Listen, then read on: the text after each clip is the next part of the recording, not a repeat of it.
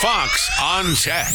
Want to interact with AI on your computer? There's now a key for that. Remember when PC keyboards added the Start key back in the 90s? It was a major redesign of the relatively unchanged QWERTY keyboard we all use.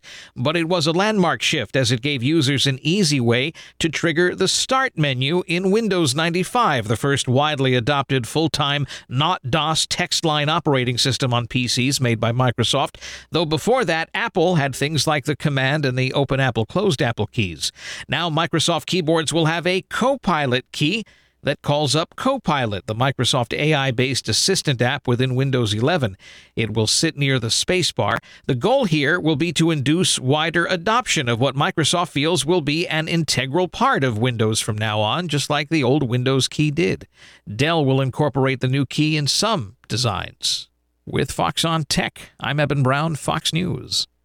Listen to Fox News Podcast shows ad-free on Fox News Podcast Plus, on Apple Podcast, Amazon Music with your Prime membership, or follow wherever you get your podcasts.